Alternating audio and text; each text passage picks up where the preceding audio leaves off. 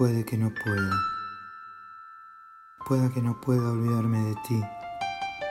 Olvidar de que existes, de que te amo, de tus besos, tus caricias, de tus manos. Puede que no pueda olvidarme de ti, de tus palabras, de tus sonrisas, de tus miradas, de cómo tu cabeza se posaba en mi pecho y se me metía hasta el alma. Puede que no pueda olvidarme de ti, pero tampoco te lo haré tan fácil.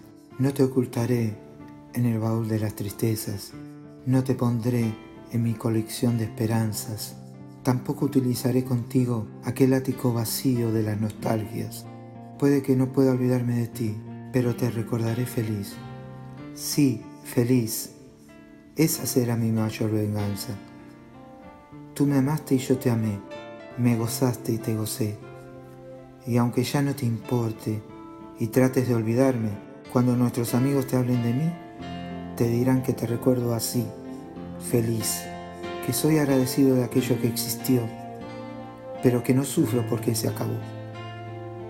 Y entonces al reflexionar, te darás cuenta que no desapareceré nunca de tu historia. Y por más que hoy me llames un error, ayer te hice feliz.